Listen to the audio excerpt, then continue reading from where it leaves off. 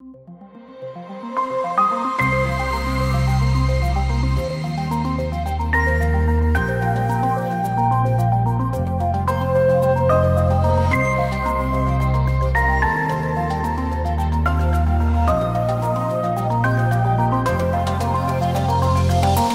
and welcome to the Polymer Science Podcast. I am your host, Dr. Alicia Butis, and I have a PhD in Chemistry and Polymer Science. In this podcast, we'll be speaking to researchers from around the world, and we will talk to them about how their work is contributing to our daily lives. I hope you enjoy the conversation and that you learn something new. Today we are speaking with Hamsa Ashraf. She obtained a master's degree in regenerative medicine at the University of Suffolk and currently works as a researcher at a children's cancer hospital in Cairo, Egypt. Her previous work revolved around stem cell research and cancer treatments, but her current work focuses more on bone tissue engineering, specifically with treating long bone defects. These defects can be caused by removing tumors or caused by traumatic injuries. The goal for bone tissue engineering is to replace the diseased or damaged bone tissue with a functional tissue substitute. These substitutes are made from biopolymers that are used as scaffolds to contain cells and bioactive molecules, which assist in the regeneration of the tissue. Hamsa uses 3D bioprinting technology to create these biopolymer scaffolds. If you'd like to check out her work and follow her on social media, I'll be linking her Instagram in our show notes.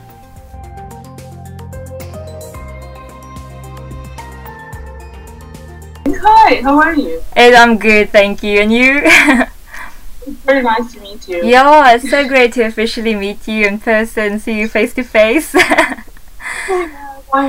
Thank you so much for granting me an interview and your time on a Saturday morning. I really appreciate it. I'm very, very honored to be with you to your podcast. It's actually my first time to be in the podcast. Oh, awesome. So it's interesting and exciting experience. There's so many people that are interested in your line of work. You wouldn't believe. It's so fascinating. Really? Oh. Yeah, tissue engineering, especially.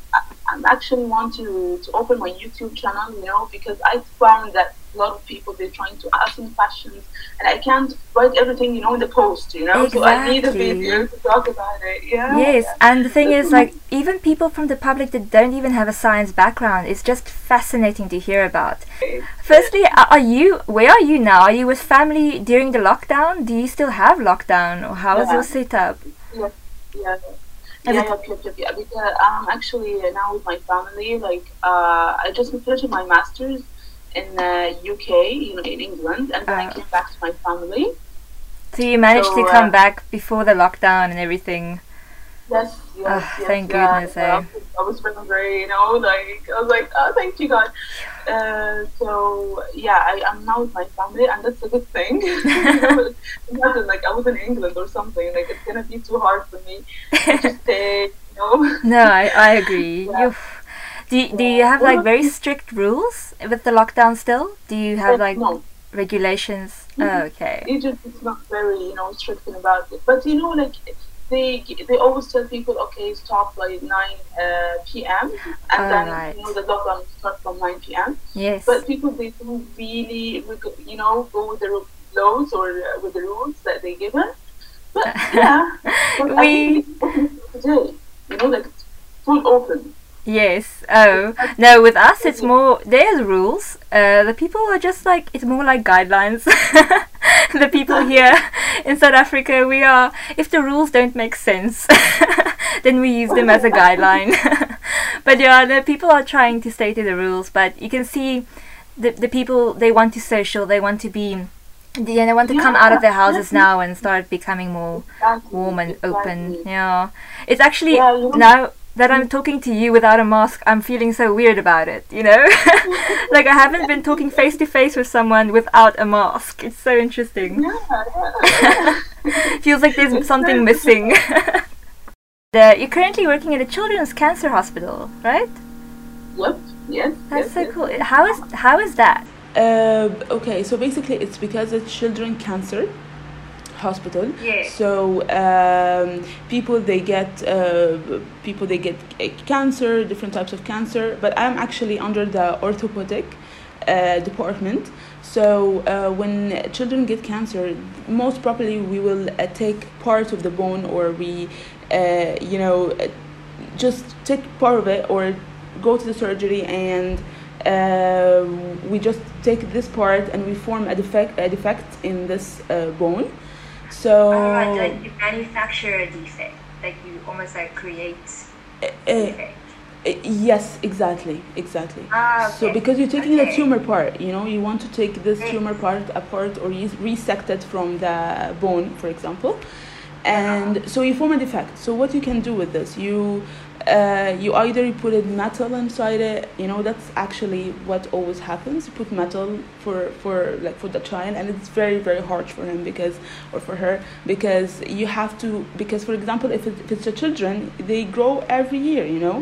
So if you have to, they go to surgery every year to just give them the metal that's good for their defect, or that it's when they grow, they size, they get growing, and they getting higher in heights. So you have to change it every year. The other option. Yeah, the other option is you go for autograft. You get another bone from their body, wherever bone is it, and then you put it inside this defect. Yeah. Wow. So it's very hard, and it's not very applicable for the children. That's actually a fair point. Like people don't even think about that. Like it's not like you're just putting it in there and it stays there for 10 years. It's not like it's a continuous surgery and continuous invasive procedures. Especially for children. Yeah, especially for children. So that's why we go for tissue engineering. It was actually we started on 2019, December. And it just came by luck. The PI, Dr. Ahmed, he just told me okay, Hamsa, I know that you're doing regenerative medicine, so please come, because we want to start department here in Egypt. And it was the first time, I think it's the first department in Egypt here. So what we planned is we want to get the 3D by printers, and then we got it, and then we thought about, why don't we make a bone, in the lab, a part of the bone. Like for example, if the children has a defect, for this type of dimension, so you start to make biomaterial the same size of this defect, with the cells, with the own person cells. Like for example, if you want to talk about stem cells, we get it from their humerus or their bone marrow. Wow. Yeah, and then we get these type of cells, and then we make the scaffold, which is made of biomaterial. So if I maybe tell you what the scaffold is. So so if, for example, if you wanted to think about the cells, we want to make the scaffold looks like the natural ECM. So what is the ECM? It's the extracellular matrix. In your body, you have this an environment around your cells. Cells doesn't migrate or doesn't grow alone. They have to have an environment that's around it. It's like a ground, like for example, if you're ground, you step in, it's not suitable for you. You can't move from place to another. You can't get transport. So this is the same thing, like scaffold. So we make like this scaffold. Not a growth agent, but like a growth medium for the cells to exactly. So it can so it can communicate with each other. It can move. It can migrate. So like that. So you mentioned the 3D printing, and that's the thing that I'm very, very interested in as well, because I have a brother that does 3D printing. But when I mentioned to him that, does he know that there are something like 3D bioprinting nowadays, he was like completely gobsmacked. He was like, what? Because he does 3D printing for characters and 3D modeling for gameplay, game characters, and he even like prints masks for people for Halloween. He has like a little side project, so he enjoys that very much. So like even people like that are interested in your work, just so you know. So graphic designers and architecture people are interested.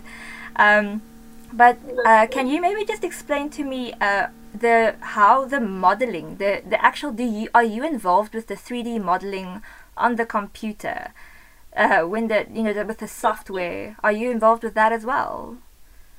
Yep. Oh, wow. Because in Egypt, there is not a lot of people they working with bioprinters and regenerative medicine. So when they found me, they give me all the work, everything about the bioprinters. That's like programming. That's very intense work, isn't it? Okay. For the bioprinters, it's a bit different than for graphic designer, because they trying to make it very simple for people like us, because we don't know programming, we don't know a lot about computer science. So I have to learn machine learning as well. Yes, like what? That's why whenever we when we tried or when you choose the bioprinter that you want, you need to think about all of that. You think about okay, if it's simple to use, I can just play with it without this programming stuff. That's true. So, you should make it accessible so that it's not like an expert that needs to come in each time and handle it. It needs to be more broader available. Yes, you need of course to take extensive training before. You need to know how it works out and everything, so that it doesn't anything happen wrong. So you be in the steps of knowing what is the bioprinter. So basically, the process is start with the pre-processing, which is you trying to take the image of the defect that you want to do, or they want to fill it. So so you take the dimension of the defect, you take the dimension and the size of it through images like CT scans, stuff like lab tests, like as normal. And then you put these dimensions. It's because it's very simple, the bioprinters. You just have to put the CT scans or the images that you want. And then the bioprinter, they're supposed to take all the dimensions that you want. Okay, special dimension with the microstructures and everything like that. And then you go to the processing itself, which is you put your cells, you put your biomaterial, as I said, the scaffold and stuff. And then you, after this, you get the printed organ or tissue that has the same dimension as the pre-processing. And then after this, you go for post-processing, which is basically you leave this organ or tissue for maturation. For example, if it's stem cells, you need to leave it until it goes to your desired tissue, because stem cells is the godfather. So they can go to different types of cells. You can go to specialized. Yep. Yeah. Oh yeah. So you have to wait until it goes to the bone cells, which is under certain conditions, in the bioreactor, which is basically an environment that has good temperature, the optimum temperature and optimum pH. And so the cells can grow and feel like it's like its body, Yeah. So you leave it to maturate, and then you take it, and it's ready for implantation. That's basically how it goes. You make it sound so simple. I'm trying to lower any scientific word as much as I can. Yeah. Just so people understand, it's not so simple. How long does it take you? How long does the procedure with that whole procedure take? Okay, so it actually differs upon different factors. So first of all, it depends upon your dimension. Yeah, I mean, like if it's small, if it's large, it depends, because, for example, if it's large one, maybe it takes an hours. For example, 4 centimeters, it's like an hours or 5 hours, something like that. And also it depends what type of bioprinter you use. So we have inkjet bioprinter, which works by light or works by thermal energy. We go with the extrusion, which goes by pressure. We have also the third type, which is the laser bioprinter. We have the fourth type, which is SLT or slide-through-graphy, so which works by photosensitive energy or photosensitive process. So, for example, the inkjet and pressure, they are much slower than using the laser or the SLT, because the inkjet and pressure, they have the nozzle or the head. So for the material to get printed, they have to go to the nozzle, and then it takes time to get formed. For the laser, it doesn't have a nozzle, doesn't have head, it just do it immediately. It doesn't have to take a lot of time like the other two. But for us, we use the extrusion ones because this is the most used one. Even in most of the applications, most of the companies, they sell extrusion by printers, which works by pressure. You can get good quality by printed, as well as it's cheaper than the laser and SLT. By printers are very, very expensive, so you need to look for the one that applicable that you can use. So it was it's much cheaper, and at the same time, as I told you, you get good quality by printed. Yeah, it's like how much? I don't know if I'm allowed to ask this question, so you can stop me. But just in the price range, how much does an average 3D bioprinter cost? I can give you a range, but I remember that because it's more to the PI who always work with this stuff, of course. But I can think about maybe 6 million or kind of that, but Egyptian. Egyptian. So yeah, so it's different. So it's very, very expensive. That's incredible. But okay, so do you also refer to the materials that you use for the 3D bioprinting? Do you also refer to that as bio-ink? Okay, so it's different. So bio-ink, it's basically you putting the cells and the material together, so you bioprint it. Biomaterial only without, like bio-ink, it's the cells and the biomaterial together. You put it in one head, for example. Okay?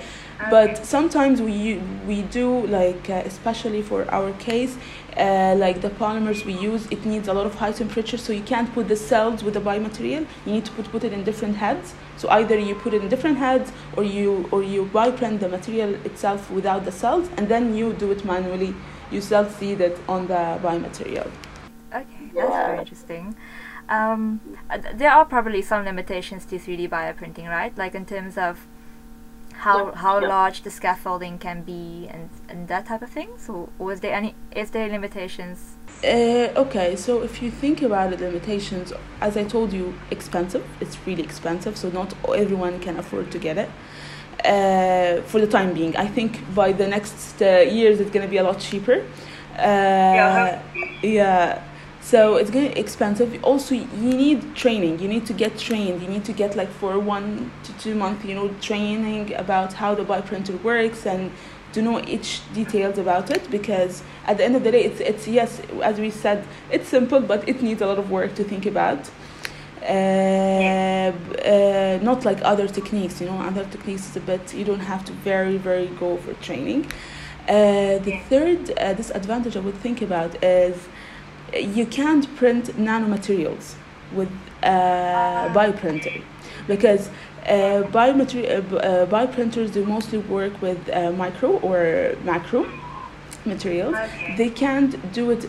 They can't give you the fibrils materials very, very nano. And when you go to more nano material, you getting a higher chance of cell attachment, because that's how our body looks like. Because we're trying always, to see how the body works, how the natural ECM works, to know, to get as much as we can, the same suitable for same environment for the cells. So so in our for example, our bone, we have very, very nano collagen nanofibrils and the hydroxyapatite. So you can't do this with bioprinters. You need another technique to go for it, to get this nanoparticles, or nanomaterials. My previous work was about electrospinning, and during my time with do you know electrospinning? Obviously. So cool. Yes. Have you also done electrospinning before? I just read about it in theory, but we plan to use it actually. It's such a useful tool. During my time, I made chitosan nanofibers, and that was mostly for removing heavy metals from water. But I also was kind of delving into the idea of going into a project where there is electrospinning used for wound treatments. But there's also already companies that are making nanofibers for wound treatments and for, especially for like burned victims, and to help to grow the cells on the electrospinning fibers, you know. So it's very interesting how useful that type of tool has become in other types of fields, you know. So I think it's very, very relevant that you are saying this now, because I'm so fascinated by it, and I've been interested in this field, the tissue engineering field, from the beginning of my honors project, but unfortunately never had the opportunity to really go into more detail with that. We need you. Actually, we need you in tissue engineering. Don't worry. Yeah, you're gonna get into this field. Yeah. If you ever go into electrospinning, please let me know. Yeah. Finally, yes, I know someone very expert in it. So that's great. I'm so relieved now.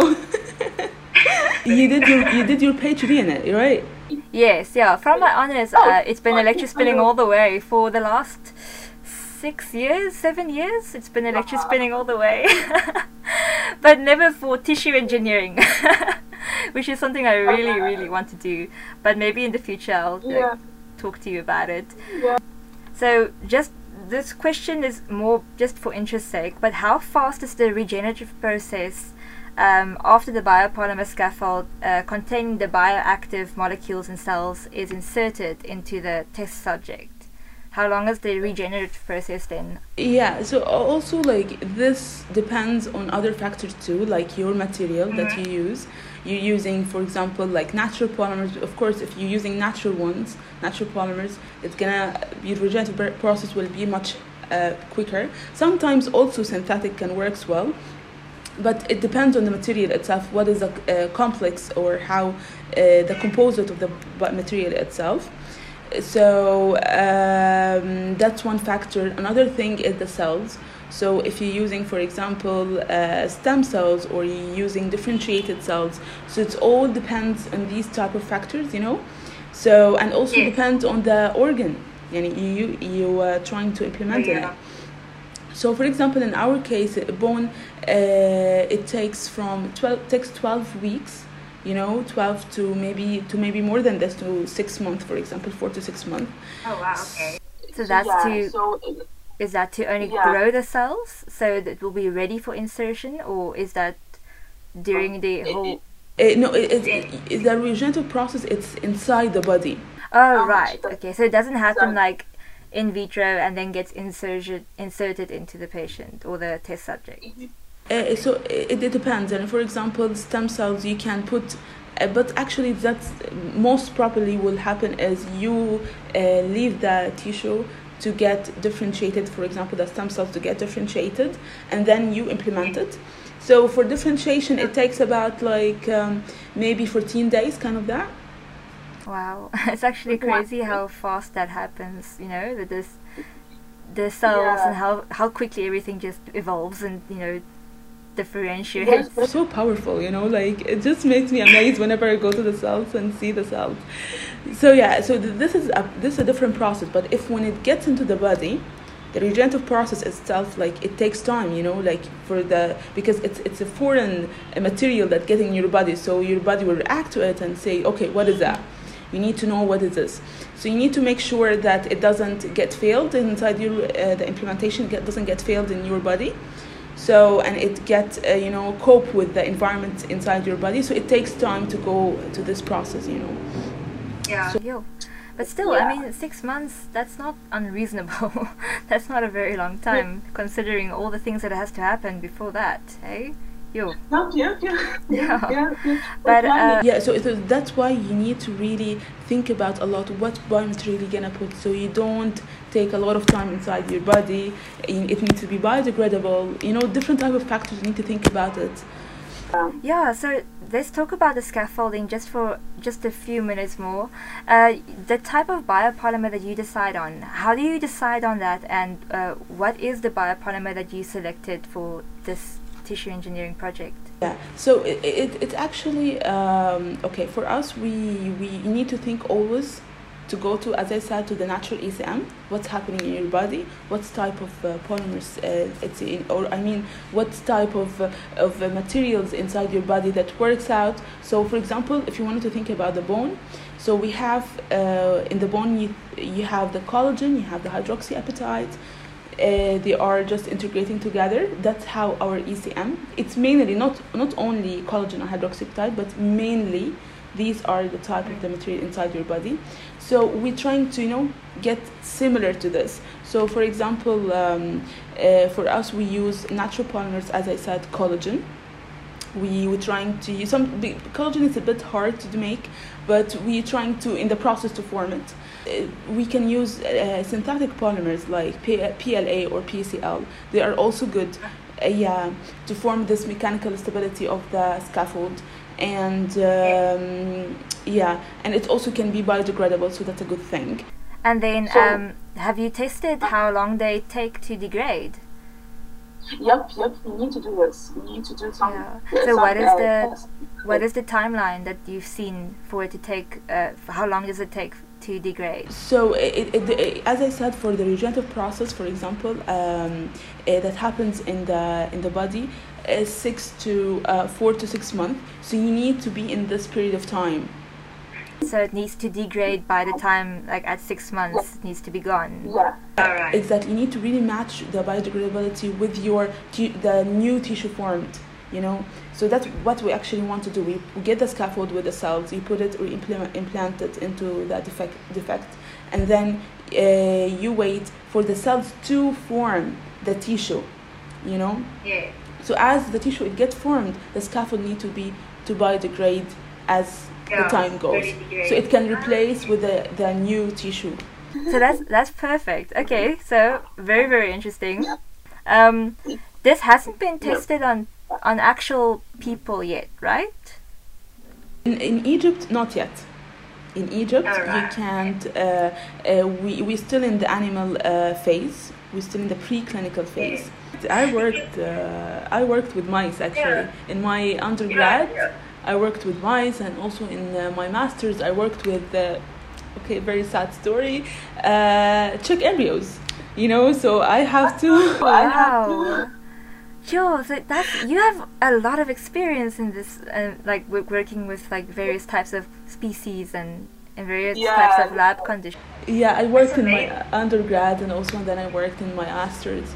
So it all started with research with animals, Yes. Yeah, well, it's necessary because, these types of testing is crucial. I'm assuming that there's a lot of documentation that you need to fill in before you start with the testing. Yes. And you have to know each detail about the animal and each detail what you're going to do with it, how many animals. There is a lot of documentation you need to think about it, before you go for ethical approval. It has a lot of standards, It's because of the animal care. Yeah. Yes. Yeah. That's very interesting. The next thing, I just want to make sure that I'm not skipping over anything, but we actually talked about electrospinning. I actually mentioned it here in case we didn't. For the other treatments, yes. Yeah, we have electrospinning. You have also freeze drying, if you know about it. Freeze drying. That was a crucial step for my project because I was working with chitin. And I need to separate the chitin nanowhiskers from the chitin. The amorphous region of the chitin needed to be removed and things like that. So it was quite that and electrospinning. Oh, it was literally my life for 6 years.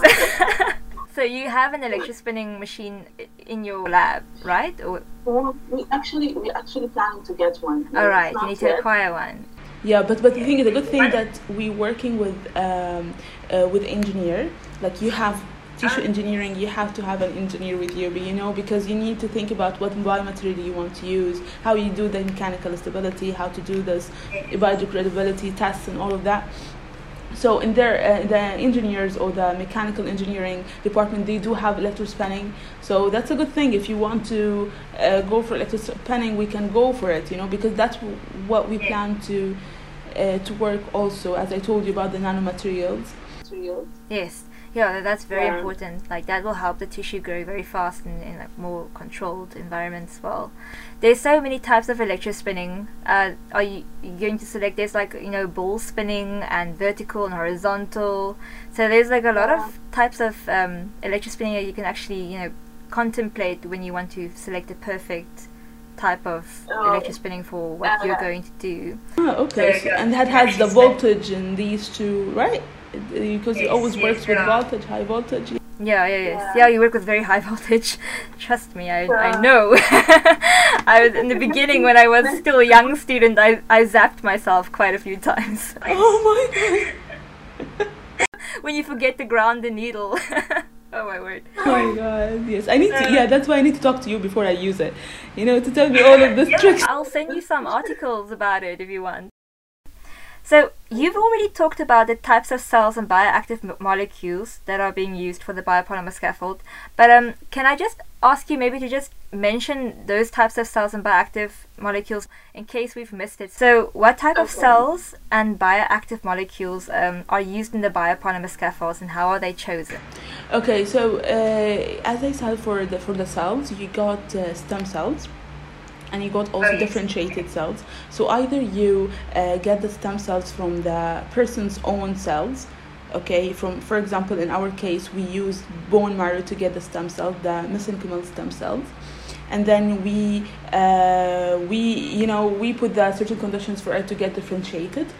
Or you can use not using stem cells at all, but use the differentiated cells already from the person's own cells. Which is already bone cells, and then you put it in a scaffold. They have their own advantage and disadvantage. I mean, for the stem cells, the advantage of it, you can get a lot of it. You know, you can get and you can grow it as much as you can. But for the differentiated cells, it's a bit hard to do this. You have already limited number for growing. Growing it in the lab, it's harder than doing it for the stem cells. But for the mesenchymal stem cells or the stem cells, sometimes you need to think about the disadvantage is sometimes you can't control how they get differentiated, so you need to make sure about this too. For differentiated cells, the advantage of it's already differentiated, so you don't have to think about a lot, you know, about this. Yeah, so this is for the cells, and also you got different types. Okay, for the cell, this is actually the possible sources, but for the type of the cells, you have autologous, which is from your own cells, or allogenic, which is from another person's cells, okay, or another patient's cells. You get exogenic, which is from an animal or another species cells, you know, and also they have their advantages and disadvantages. So yeah, for example, for the latter, you'll have the problem of possible immune response. Right. Yes. And then for the former, you might have like the issue that the person doesn't have enough cells to give, or enough what's the word, tissue to donate from himself. Yeah. Sure. Okay. So there's a few questions here that I had a few medical doctors send me some questions because when they heard that I was going to talk to you, they were like, "Oh, this is so interesting," and I sent them the article that you sent me. I love these questions. I love these science fiction questions. So they wanted to know, when you're doing the defects for the bones, when you're creating the deformities of the bone, are there any extent of damage that you will classify as not being able to be treated via tissue engineering? I could say for this question is for now to form the whole organ, that's main limitation. You know, for example, if the whole organ they got defect or deformity, for now it's still in the process to form this whole organ. But tissue engineering, it can work with all of the defects. even if it's large one. People now they're trying to make it, as I told you, we can make scaffold 4 centimeters. We can make it different types of sizes. So even if the whole femur is broken in like various places, it still will be possible to. Yeah, you can do it. We're still in the process, but yeah, I can't say you can't do this because it's actually happening. You know, we're trying to make it like suitable for the patient, or even if it's a large defect or large deformality. But just as if the whole organ is giving in, that would probably not be able to be fixed as of yet. Yeah. Yep, that's you need to really work in this. We're still people working in this part, you know, doing this whole organ thing. Yeah, imagine in 10 years if you're able to like print someone a heart. Oh my word. Yeah, it's amazing, you know, if you think you don't have to care about the donors, you don't have to care about, you know, the time, and it's gonna really save a lot of lives. And I wish, I hope that's happening very near. It will be incredible. But they are actually making heart valves, which is also like a very big problem with most people. Like if they have a heart problem, it's usually the valve. So they're actually making heart valves from, you know, electrospinning and scaffold printing, and so that's incredible. That's already incredible in itself. So we're halfway there, I think. Exactly. That's why I'm very optimistic about it, and I can say if 3D by printing or tissue engineering, it's gonna be like a lot of improvements will happen the next decade. So yeah. So the next question they wanted to know was, what would you consider to be the most difficult tissue or organ to engineer? I think this is also based from the previous question of can you print whole organs? But is there anything that you would consider difficult or more complicated? I think you've actually mentioned like the complications that can occur with printing or tissue engineering, right? Yeah, and if you think about it, I can't say one hardest tissue because each organ they have different complexity. You know, like for example, if you think about heart is very hard. Like heart, you need to think about the valves, you need to think about the electrical conductivity of the tissue organ. You need to think about the blood vessels to form, because yes, one of the limitations of the bioprinting, it's still we're trying to form these blood vessels, you know, like to get through this blood vessels is not very easily or not now can be formed, you know, with the bright printers. So that's also main limitation. We're still in the process of doing this. So you have the heart, you have, even if you think about the lungs, you know, you need to think about the small airways inside your lungs, and yeah, I could say that bone is one of the easiest organs, you know. Oh, right. Have you come across any ethical dilemmas during your studies in this field so far? So personally to you. Okay, for us, no, we don't have any problems with ethicals, but the only thing that we need to make sure about the ethical approval, that's what we need to think about. Okay, so how many animals we'll use, what is the environment we will put the animal in, you know. So that's the especially, you know, you need to think also about the food. Even in the ethical approval documentation, you need to think about what you're going to feed them, what is the environment that you're going to put the animal in, and are you going to put them in, you're gonna kill the whole animal, or you're going to just, you know, put in a stadia and then you take just part of it or not. You need to think about different yes, the procedures is going to be during the testing. Yes, that's very, very cool. So you didn't have any issues like that with people coming at you and trying to make your life difficult. That's great. That's awesome. So the final question was about whole blood. Now this one medical student wanted to know if you can actually manufacture whole blood. We know with all the platelets and the white and red blood cells incorporated, like would that be possible? It's very, very smart question, you know, like, oh, I didn't think about it. Yeah. That's awesome. I'll tell her. She'll probably listen to this. No, she was thinking specifically like for Jehovah patients and, you know, people that have problems with blood transfusion? Okay, so for whole blood, if you think about it, like by printing, I don't think by printer can do this, because by printer they are more to doing, you know, the solid part and the microstructures and porous, you know. So Yes, yeah. but we can manufacture blood in the lab.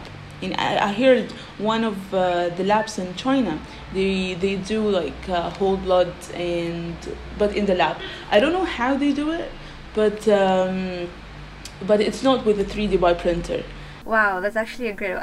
I didn't know that, so that's definitely something I'll go look into after this. But wow, I thought that was just like a cool imaginative question, but I didn't really think that there's actually studies that's doing it now. I read one of the articles that was talking about this, and I think people they will really think about it, because we really need blood transfusion, and we need it in a lot of applications, you know, in different types of diseases. We need blood, you know, and but you know, it has its own difficulties also. You need to think about the blood group, and if it's gonna be immune, or a person can get immune from it or not.